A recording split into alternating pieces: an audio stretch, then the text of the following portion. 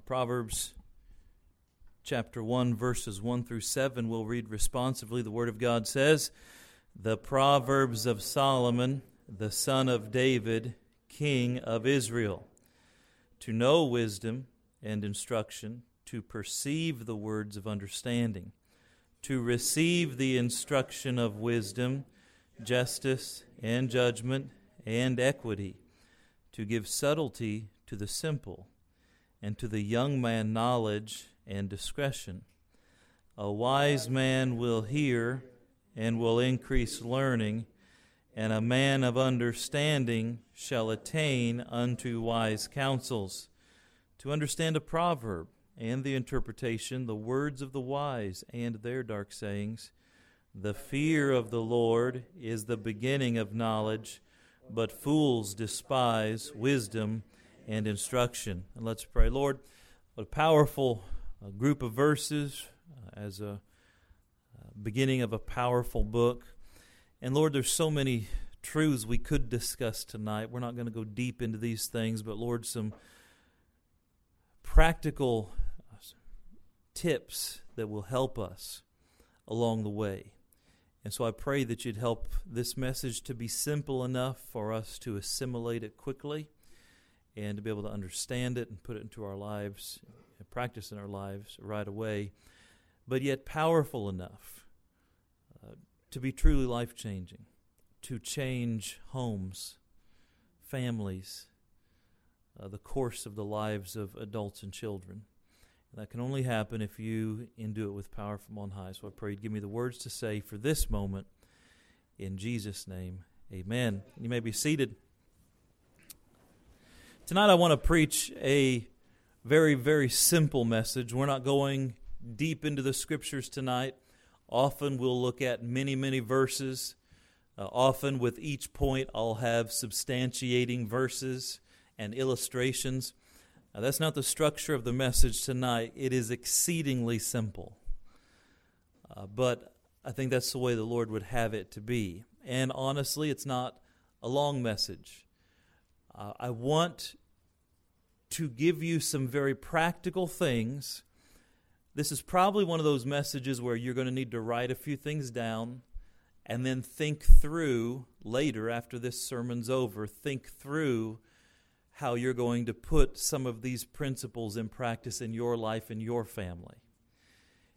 And very, very simple, but the truths are tremendously powerful. As we look at the book of Proverbs here, the Bible teaches us that Proverbs is written for young people primarily. It's God's intention that young people learn the principles and the truths of God while they're young. That will greatly help their lives as they get older. Now, some of us in this room, we got saved as teenagers, some in their 20s, 30s, 40s, 50s, 60s. But all of us who are saved got saved at a place in our life to where the faster we can assimilate Bible truth into our lives, the faster we can get Bible principles to change my daily function, the way I live life daily, then the quicker the blessings of God come upon me. Would you agree with that? And so the young people in this room have an opportunity that some of us didn't. And that is that you have the opportunity to start life now without making some of the mistakes that the rest of us in the room made. Without having to learn the hard way, some of the mistakes that some of us have had to learn the hard way. And some have spiritual scars and sometimes even physical and emotional scars to prove or to remind us of the mistakes we've learned. You know, some sins last a lifetime, the consequences. And we can get forgiveness of those spiritually, but they affect our lives every day while we're here on this earth. Now, I'm thankful for the grace of God that helps us through those things. But what I'm trying to say today is you young people in this room, you children, you teenagers, and even you young adults, boy, you have an opportunity that most of the world will not have. And that is to skip out on so many of life's pain and heartache, so much of life's pain and heartache, and to begin experiencing the blessings of God sooner. And that's not even counting all the eternal rewards that you can be generating as a young person, and all the glory to God you can bring as a young person. And so tonight's message is geared not to young people, although you will get something out of this. It's geared primarily to those who are influencing young people. And even more specific than that, primarily to parents of teenagers. Now let me say, someone might say, well, I don't have teenagers, so this sermon's not for me. No, the sermon's still for you. In every sermon, there's something for you. And so some of you have young kids that will be teenagers one day. I promise you, you're going to need this one day. Some of you say, well, my kids are already grown, and I don't have teenagers anymore. No, but do you have grandchildren? Do you have great-grandchildren? Are you sitting in a church that has teenagers?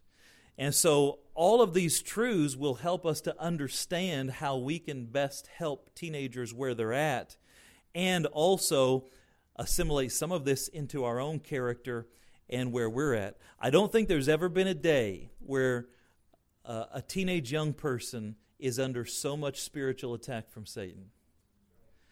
There are so many opportunities to do wrong. Honestly, used to, if you wanted to sin, you'd have to leave your house, go down to the corner store, or go over to a friend's house, find someplace where sin was happening, and partake of it. But the truth is, there is a world of sin at your fingertips today. The internet brings every sin known to man right to your cell phone, right to your computer, funnels it right into our house through TV. And listen to me, TV is getting worse and worse. I'm talking, it used to be bad, it's getting filthy. And you talk about things like Netflix and Amazon Prime and all of those things. They're all becoming producers now, and they're producing their own shows. But the issue is they don't have the old restrictions of ABC and NBC. Most of these news shows coming out are rated TVMA. They have every other word. They have a nudity. They have concepts and things, but they're not promoted that way. It just looks like any other show. And the truth is, there are some people that are watching shows, and your kids are watching shows, and you have no idea what they're watching. Game of Thrones was just really big. You want to talk about a filthy show. Well, dragons are cool. Yeah, dragons are kind of cool. And that age, that time period's kind of, it's a neat world. Yeah, it's a neat world. But you got to wade through so much sewer to get to the storyline. So many crazy things. I mean, we could just talk on and on about that in general. Think about the music. I saw something on my phone. It came up, and I was on a perfectly fine site, and it said it was a preview for this new single coming out by some R&B star. I won't mention who it was. And so every once in a while, I'll just look and see who's popular. I'll look and see the names so I know who to preach against, amen. And then every once in a while, I'll look at the lyrics and say, okay, what's this song about? And I pulled up this song, and I heard and saw filthy words in seconds that I'm like, this is on the radio? I'm talking about absolutely filthy and vile lyrics. And this is a new hit song that's being promoted everywhere as something consumable and good. See, most parents don't have any concept what's going on in the world. It's like we know public schools have degraded and they're teaching things that we don't agree with, but most parents haven't stepped into a public school or a classroom since they left. So they don't know what's being taught as far as the physical education and the social things and the books that they're being taught to read and the other things. I mean, we have to, as adults, if we're going to protect our children in 2019 and onward, we have to have an awareness of what's going on so we can guide our children. Would you agree with that? Here's the thing, parents. Here's the thing, ministry worker. As children grow into adulthood, we find many stages of parenting. Some of you have children in the nursery. That requires an entirely different type of parenting than those children who are 4, 5, and 6, and 7 sitting with you now. And then parenting changes again when they get 9, 10, 11, 12. And then parenting changes again when they get 13, 14, 15, 16. And then parenting changes again when they get 16, 17, 18, 19. Parenting changes again when they get 20, 21, 22. So all I'm saying is parenting is not a static thing. It's a changing thing over time. Listen to this statement. It is possible for someone to be a great parent at one stage of life and fail when their children are in another stage of life. We've seen this many times over the years. So I'm encouraging parents to understand that in order for us to help our children as they grow up, parents must be flexible and grow in grace as their children grow. You have to grow spiritually as your children are growing physically and emotionally and mentally, or you will get behind the curve and you'll be unprepared for the next stage. Now listen, all of us are unprepared. No matter how well you prepare, the kids are always coming up with something new, amen? And there's always something that's like, there's no book in the world that's covered this. I am the first person that ever heard this or saw this. What in the world am I supposed to do? And part of that has to do with changing culture, different opportunities, different ways of thinking, all of that. And so we have to be growing. The same's true with Christian workers. Some people say, well, I'm good with nursery, but I'm not good with juniors. Or I'm good with juniors, but I'm not good with teens. And I'm good with teens, but I'm not good with adults. I'm good with adults, but I'm not good with the nursing home. No, you can be good with all types of different people if you're willing to grow and learn the needs of those people and how to communicate with those people. Now, all of us have a particular sweet spot where I feel most comfortable or it's more natural for me to minister to these folks, right? But imagine as a pastor if I said, hey, I can only deal with people 90 years old and older. I mean, that's the rest of you, I can't deal with you. That doesn't work. Or, my sweet spot is 6 and 7-year-olds or 8 through 10. The rest of you, I don't know what to tell you. No, we have to learn to adapt and learn how to deal with different groups of people. That's true in the ministry, and I encourage all of our ministry workers, while you might be especially good with one grade or one stage, don't get locked into that stage where you don't grow and learn how to learn with others. But let me also say that this works as a parent. Some adults love babies, but then they get to be toddlers and it's like, I can't deal with this. I know one man, I can't believe he said this. I almost slapped him when he said it. His wife told me, and he doesn't go to church here. His wife told me, my husband doesn't like babies. Well, you got a couple of them. I know, my husband doesn't. Well, does your husband want to hold? Oh, he doesn't want to hold her. Well, what? Oh, he doesn't like babies. He doesn't like this baby? No. He'll like her when she can walk. It's like, what? Yeah, once they can walk and talk and communicate, then he likes them, and he's a wonderful father then. And I'm like, well, what about now? And so it's easy for us to get locked in.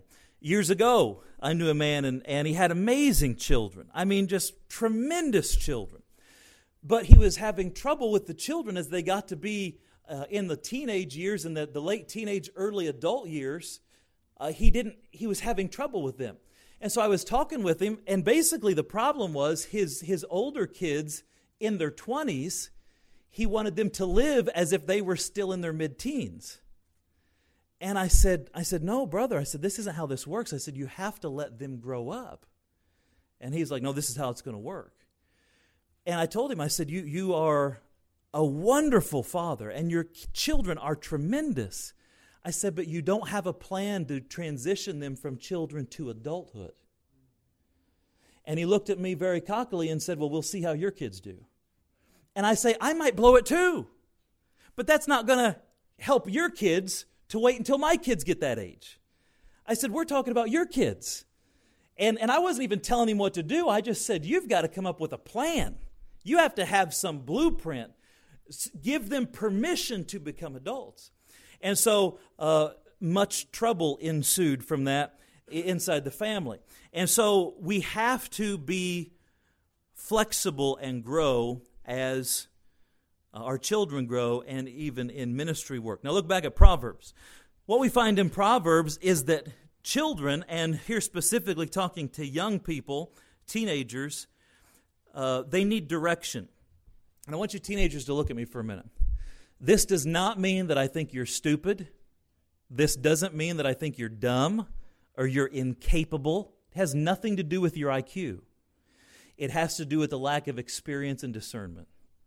And so over the years, I've had so many young people, look, you treat me like I'm stupid. No, I treat you like you're young. I treat you like you don't have the life experience and discernment to know what's coming next. And by the way, I've never been 50. The rate I'm going, I may not make 50. Well, who knows? But I've never been 50. So I'm trying to learn from people who are there and watch them and learn and ask advice so I can be a successful 50-year-old. It's foolish of me to say, well, don't tell me anything. I'm 42. I got it all figured out. The older you get, the more you figure out how little you have figured out. And so it's foolish for a young person to say, well, hey, I'm 14, I'm 15, I'm 16, I'm 17, 18, 19, 20, 21, 22. I got it all figured out. Nobody needs to tell me anything. That is pride and foolishness. And so doesn't have anything to do with your IQ or how valuable I think you are. It has to do with the Bible teaches us that young people need instruction and guidance. Can we agree on that from the Scripture? All right? And then the Bible teaches us what Proverbs is going to give them. It's going to give young people wisdom and instruction and understanding and justice and judgment and equity. We've been through those things before. I'm not going to define them all right now. And look at verse 4. To give subtlety to the simple and to the young man knowledge and discretion. All right, so we've been through this before, the three great characters in the book of Proverbs. You have the simple, that's just someone who doesn't know. They haven't made up their mind yet. It's like a blank piece of paper. You have the fool who's decided they don't care what God says, they're going to do it their way. And you have the wise person that says, I want to know what God says and I'm going to order my life the way God tells me to. All right? Now, everybody, every child, every teenager, every young person is simple. It's not a derogatory term. It's just true. No, not enough life experience, not enough discernment to know how to live their lives.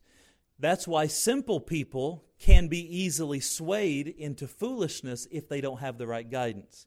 To make matters worse, the Bible tells us foolishness is bound in the heart of a child. And so if we're all simple, and over here's wisdom, and over here's foolishness, the Bible tells us that I as a human, and you as a human, we are bent to foolishness. That means with no guidance, with no direction, with no instruction, we will become fools. It's hardwired into us. Thankfully, the Bible teaches us a different way. God teaches us, no, you can be wise. No, this is right, this is wrong. Thankfully, God's given us parents and preachers and grandparents and teachers and all of these things to guide us in our lives so we know which direction to go. And we take a step, and rebuke says, oh, don't go that way. And reproof says, oh, don't go that way. And then correction says, no, we're going to go this way. And then when I'm wise, I take a step back towards righteousness. And I take a step back towards wisdom. But a fool says, don't tell me what to do. I'm going to do it my own way. And they push against the guidance that's leading them. And that's what Proverbs chapter 9 says, that if you rebuke a wise man, he will love thee. A wise man who's bent towards foolishness doesn't want to be a fool, but he might be heading that direction. So when someone comes in his life and says, hey, hold on, that's the wrong way. You need to go this way. A wise man says, thank you. Thank you so much. I don't want to ruin my life. I don't want to become a fool. Thank you for showing me the way to go. And they go the right way. But the Bible says, rebuke a scorner, and he will hate thee. So you're going the wrong way. And someone says, hey, you don't want to go that way. Who do you think you are? Oh, that preacher thinks he knows everything. Just trying to build a kingdom. What a dictator. Or maybe they say, oh, my parents are so strict. They won't let me do anything. I can't watch anything. I can't go anywhere. Oh, my parents. Or oh, that church, man, all the rules. How about all the people saved? How about all the grace? How about all the mercy? How about all the people helped? You can't see that because all a scorner can see is don't tell me what to do. And they push away all the guidance and take a further step into foolishness. Now, everybody in the room, young and old, we are all at a crossroads every day of our lives. Will we become more foolish or will we become more wise? We have guides in our lives teaching us and helping us. But the Bible here to Proverbs is starting with young people. Young people are simple and they need direction. Now, the word young man, I heard a preacher say years ago that the word young man here has the idea of the body of an adult, but the mind of a child. And I thought that's a really interesting way to describe those years between childhood and adulthood. Sometimes the physical maturity outweighs the mental and emotional maturity, right? Sometimes because we're growing taller and our muscles are getting bigger and you're looking more feminine, not me. You're looking more feminine, and it's like, hey, I'm growing up. I look like a lady. I look like a man. We can begin to think we are. But there's still so many things we don't know. And so we have to have instruction and guidance. Now, the Bible goes on to say not only are some people, everybody's simple, we become foolish or wise, but look at Proverbs chapter 7, verse 7. Now, I could look at a lot of verses in Proverbs here. I'm cutting it really short from what I would like to give you. But just giving you a few things to build a foundation. All right, Proverbs chapter 7. Look at verse 1. My son, keep my words and lay up my commandments with thee.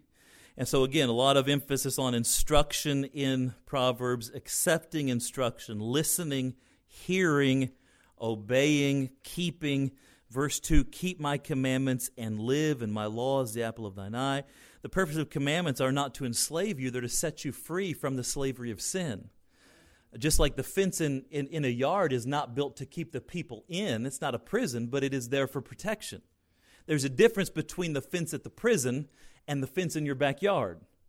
But sometimes teenagers can't tell the difference. And so we have to point it out. There's a difference. Those rules aren't there to trap you in. They're there to keep the bad stuff out. And so look at verse 7. So we see a young man. He's going to get himself in trouble. Verse 7, Proverbs 7. And I beheld among the simple ones, I discerned among the youths a young man void of understanding. So understanding speaks of he doesn't know how it all works. And oftentimes, young people, and by the way, this is true of adults too, they have trouble making connections between cause and effect. If I do this, that will happen. If I don't do that, this will happen. Experience is a good teacher, isn't it? Where you learn very quickly. If I jump off the roof of the garage, I might get hurt. But teenagers, especially teenage boys, they'll try anything. Hey, watch this, Bubba. Next thing you know, they're driving. As teenagers, we did all kinds of crazy stuff. I had a friend who he had a dock in a lake, and I went over there one day, and he had a little ramp built on the end of the dock, and he had bicycles out there, and he had a rope tied to his bicycle. I said, what in the world are you doing? And he said, watch this. And he took off on his bicycle, and he rode up that ramp and went up to flew up in the air, and all of a sudden at the height, the rope kind of kicked in and pulled the bike out from under him, and he went flying and hit the water, and he came up, oh, that hurts. You want to try it? I'm like, no, I just saw what you did. I don't need to try that. We grew up in the country, so people, you get bored. Hey, Bubba, come and touch this fence. Touch that wire right there. Why? I'll give you $1 if you touch that wire. Why? Make it $2. I'll touch the wire. Okay. And you go over there and touch the wire. It's an electric fence. And then after he knows it's electric, then the bets go higher. Hey, if you stick your tongue on that wire, I'll give you my bike. Are you serious? You're going to give me your bike? Oh, yeah, I'll give you my bike. It's just, there's no cause and effect here. It's like these are not good ideas. And thus it is with life. Sometimes it's hard for people who are void of understanding to say, I'm not going to do that because X, Y, and Z will happen. And so young people particularly, and by the way, I'm not just talking about teenagers, I'm talking about some of you in your early 20s. You don't have enough experience yet to figure it all out. And one of the biggest mistakes we make even as older adults is we think we know what the consequences are, but we misjudge them. So we say, well, I know I shouldn't do this, and I know this and this is going to happen, but it'll be okay. But then you do it, and you way misjudge the consequences.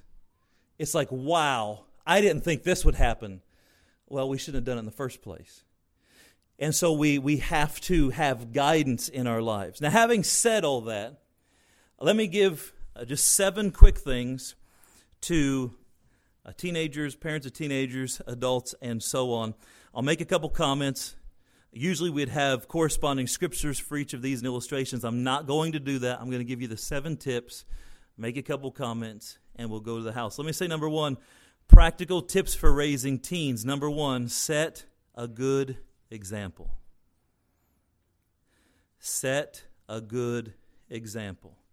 Listen to me, parent. Nobody is perfect, and we all struggle. But we also have to realize that what one generation does in moderation, the next is going to do in excess. What you have the discernment to say, well, I'm going to sin, but I'm only going to do it this much. Your children don't have that discernment. You're going to sin this much, and they're going to sin this much in that area. And so it's incumbent upon all of us to try to set a good example. We have to realize that there may be sins that we allow in our lives that we kind of have in kind of a, it's still sin and we know it's wrong, but it's not going to destroy us. It's kind of in that pet zone where we know it's a sin and it's kind of there and we know we probably shouldn't do it, but we're going to do it anyway. But we forget that our sins that we might have under control, which we don't, may hit our children very differently. And so you might watch something on TV and you're like, that's no big deal, but it's hitting your kids different. And you might listen to something, but it's hitting your kids different. And you might say something or do something, but it's hitting your kids different. And especially, let me warn you, parents, especially when it comes to romantic themes. Teenagers, they get to a place where they're infatuated by love. They want to be loved. They want someone to love. They're trying to figure all this out. And if you're not careful, you might watch something that is inappropriate, but you've been married so long that doesn't really hit you. Matter of fact, you're kind of past it. You shouldn't be. You shouldn't be, but you're just like, yeah. But it's hitting them different. And they're going to struggle with it. And that could be songs too. Well, this is okay, this song's okay, but you're married. And watch this, parents. It's so, in the realm of marriage, you have an avenue to fulfill your God-given desires. Teenagers and young adults don't. And if they're going to do it right, they won't for a long time. And so we have to be careful, seeing the things we allow in our house, not just through what's affecting me, but it might be hitting my kids differently. Does that make sense to you? So we set a good example. Let me just remind some of us that some of us got saved later in life. Some of you got saved later in life. Some of you are coming back to God and you have scars. I know none of us as parents feel like we're worthy of it. None of us probably feel like we're doing a good job. If you feel like you're a great parent, you're probably not. You know, most parents are like, I'm doing the best I can, but God help us all. You know, I struggle. You know, my parenting philosophy is do the best you can and trust God to make up the difference. And I mean that, do the best you can. But we fail. We leave gaps. None of us are perfect. And we fail every day. But don't use as an excuse to never start. And so wherever you're at today, start today. Maybe you really blew it yesterday, parent. Start today. Maybe you blew it this morning. Start tonight. And just work on praying and tell the kids, say, look, I've been struggling in this area. Daddy's going to try to make that better. Mama's going to try to do this better. Pray for me. I want to set a good example. I want to be like Jesus. Set a good example. Let me tell you, young people, perhaps you come from a home where there is no good example. You can still serve Jesus. Perhaps you live in a totally godless home. You can still serve Jesus. Stop using your home as an excuse of why God can't help you. He can help you. And we could take you in the Bible and tell you other examples of people that came from horrible circumstances that turned out to be wonderful servants of God. It's more about what's in your heart than what's in your home. We all need to take responsibility for our own actions. However, parents, it is within our power to shape our home. So we ought to do what we can. Let me say number 2, expect righteousness regardless of personal struggles. What do you mean, Pastor? Worldly teenagers, selfish teenagers, and I'm not talking about the ones necessarily in this room, I'm just making a point. Worldly and selfish teenagers are experts at pointing out your faults and making you feel like a hypocrite. They do this pointing out your sins, hoping that you'll ease up on theirs. Well, yeah, you're mad at me, but look what you did yesterday. And yeah, I know I shouldn't do that, but man, you cussed this morning. And yeah, you want me to go to church. When's the last time you were at church? And so they'll point out your sins, hoping, and a parent, if you're not careful, you'll be like, yeah, you're right. I am failing you, so never mind. You don't have to keep the rules. Never mind. I'm not going to hold you accountable for that. Huge mistake. Huge mistake. Expect righteousness regardless of personal struggles. So remember, number 1, we're trying to set a good example, but neither are we going to allow our personal struggles to give our children a pass, which they think is going to help them, but ultimately it's going to hurt them. All right? Hold the line. Explain to your children that you struggle because of your past, but you want victory. You're trying to do better. And then explain to them that even though you still struggle, you don't want them to face the same problems in life. You're trying to teach them a better way. I want you to be better than Daddy. I want you to be better than Mommy. And my mom she drilled that into us. Well, why can't we do that? And you struggle with this. Yes, but I want you to be better. And we do this. Yes, but I want better for you than that. You have opportunities I don't have, and I have done wrong, and I do struggle, but I want better for you. And so don't allow your own guilt for the struggles that you have to unknowingly hurt your children as you ease up on them. Does that make sense to you? Let me say number 3. Get on the same page. So if you have a mom and dad in the home, 2 parents in the home, parents get on the same page. Worldly teens, and again, I'm not talking about the teens in this room, I'm talking about just teenagers in general. Worldly teenagers are great at the divide and conquer strategy. Well, Dad said, well, Mom said, and pitting Mom and Dad against each other, and now Mom and Dad are locked in a battle, and the teenager kind of skates through or gets what they want. Mom and Dad, the best thing you can do for your kids is to love each other.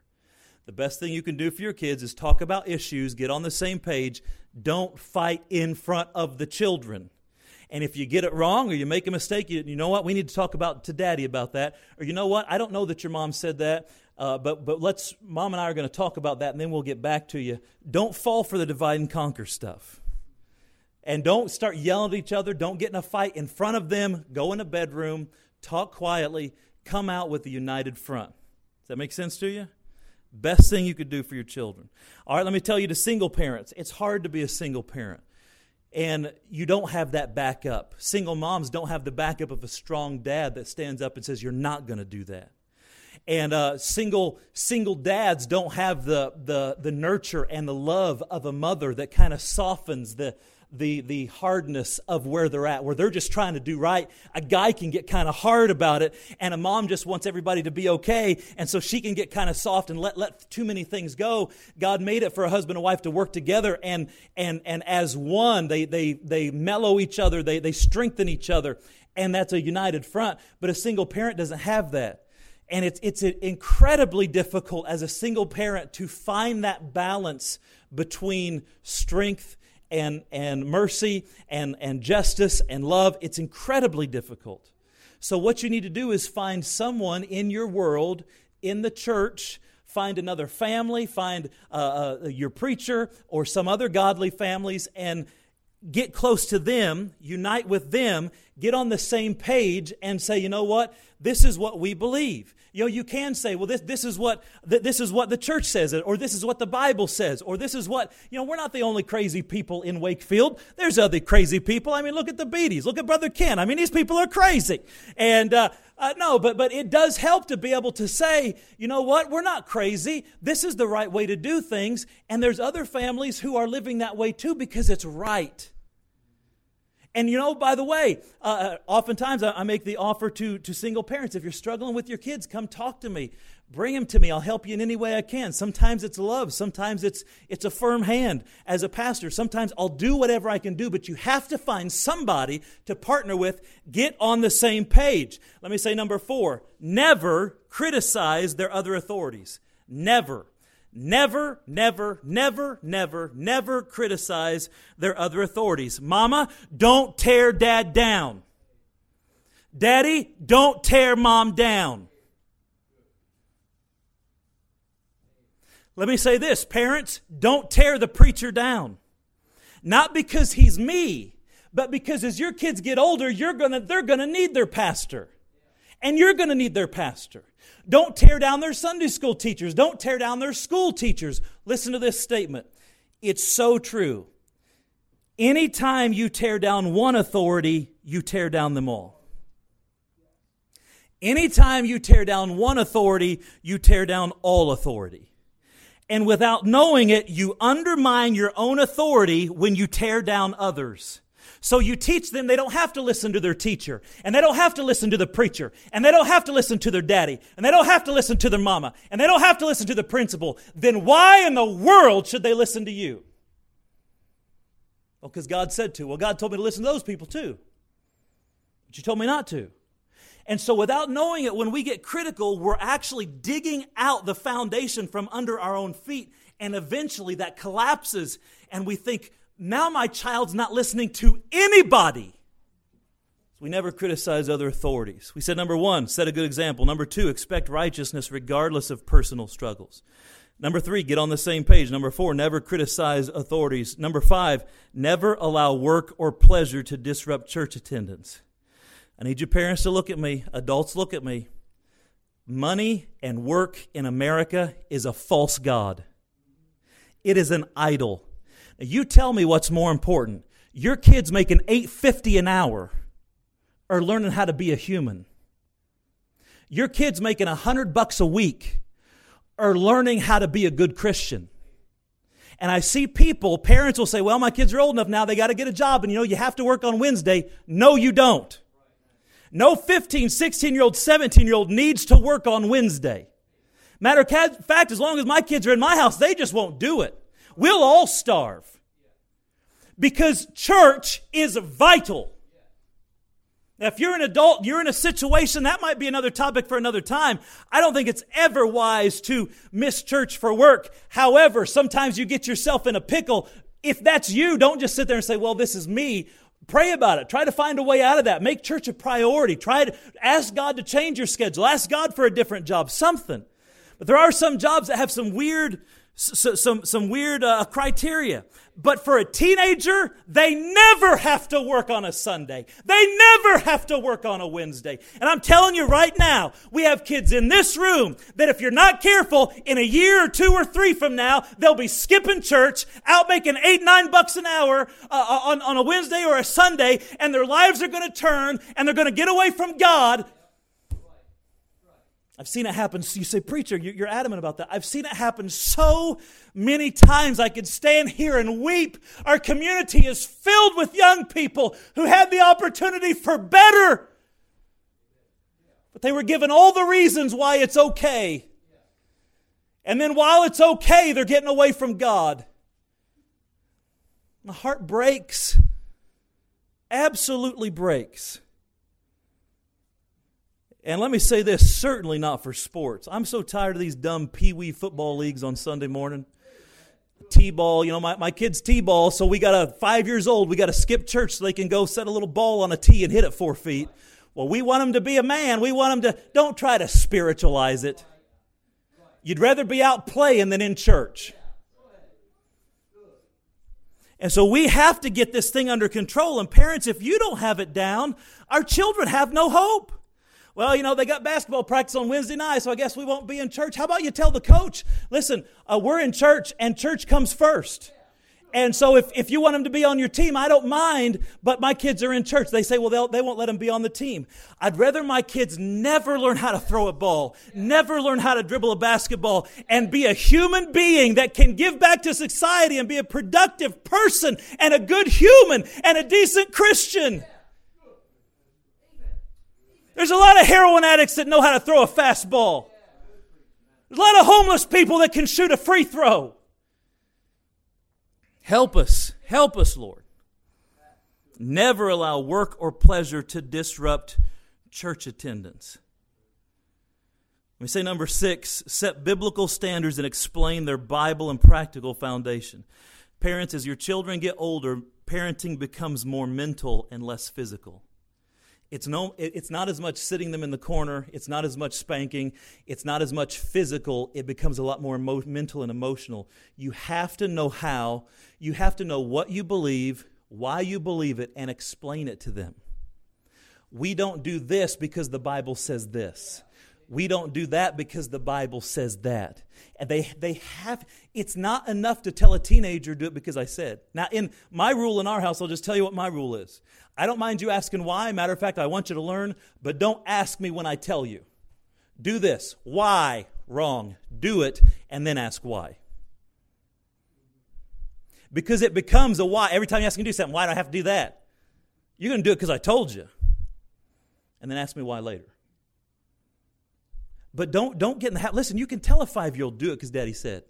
You can tell a 10-year-old do it because they said. You got a 15-year-old, 12, 13, 14, 15. You got to be able to sit down and say, listen, here's why we do that. Let me show you the verses in the Bible. Let me explain to you my experience and the experience of others. Let me teach you why that rule's important. Make sense to you? Set biblical standards and explain their biblical and practical foundation. Hold the line and explain the reason. And then number 7, lastly, the goal for them is to become like Jesus. Good enough isn't.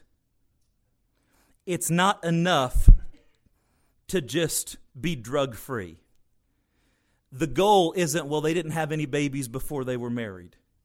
The goal isn't, well, they're not an addict or an alcoholic. The goal isn't, well, they're not in jail.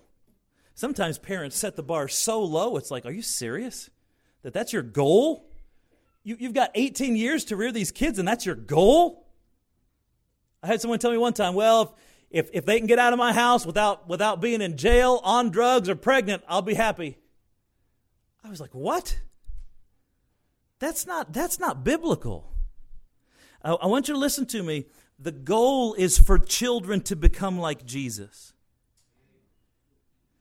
The goal is for you and I, adults, to become like Jesus. Here's a statement I heard years ago, and I've never forgot it. Good boys don't change the world. Well, he's a good boy, but he could be so much more. Well, she's a good girl. That's a compliment, but she could be so much more. She could be like Jesus. She could love God. She could have a servant's heart. She could be so valuable to the community, to the church, the work of God, to her husband, to her children. He could be so... I think we set the bar too low. Now, here's the balance, and I need you to hear this. I'm not going to preach on it. I'm going to say it, and we're going to be done, but I need you to hear me. The balance is my expectations are up here. But if that's where your acceptance level is, you'll teach your kids they can never please you. Here's the balance. Here's the goal. This is what I expect. But here's where I accept you. Here's where we're okay. And so you love them where you're at, but you lead them to be so much more. Same thing in church work. Say, oh, that church has high expectations. Well, we're all trying to be like Jesus. That's kind of the point. Wouldn't give you a plug nickel for a church that's teaching people, come as you are, stay as you are, leave, go be the same. That's not the goal of Christianity. So the goal of all Christians is way up here, but God says you're accepted in the beloved. I accept you when you trust Jesus, and then I help you get where you're going. And it ought to be the same with our children. And with our kids, it's very simple. Just teach them from when they're young or from wherever they're at. It's very easy to make Daddy happy. Just do what God wants. It's very easy to make mommy happy. Just do what God wants. That sets the bar pretty low. I love you where you're at. And you know what? If you fail, we're going to help you. You know, sometimes your kids are going to come to you and it's like, listen, I fail too. I struggle too. But the acceptance is down here, but we don't leave them here. The goal is to get them to be like Jesus. Let's pray. Father, help us as we talk about these things and we look at them. And so I love the young people of our church. I love our teenagers. I'm so proud of them. Pleased with what you've done in their lives this summer. Lord, I want so badly for them to succeed. I want so desperately for them to not have to go into the world and get chewed up and spit out. Lord, the devil would love to take their innocence and he would love to take their years and their future. And God, I've seen it happen so many times where people that had so much potential and so much opportunity and they just flush it down the toilet.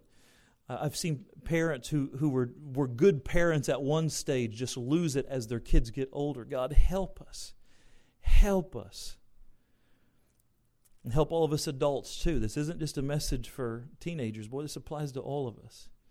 And so I pray that you'd help us all to seek you and to try to be like you. Heads are bowed, eyes are closed. Let's stand. As the piano plays, the altar's open. Whatever the Lord spoke to your heart about.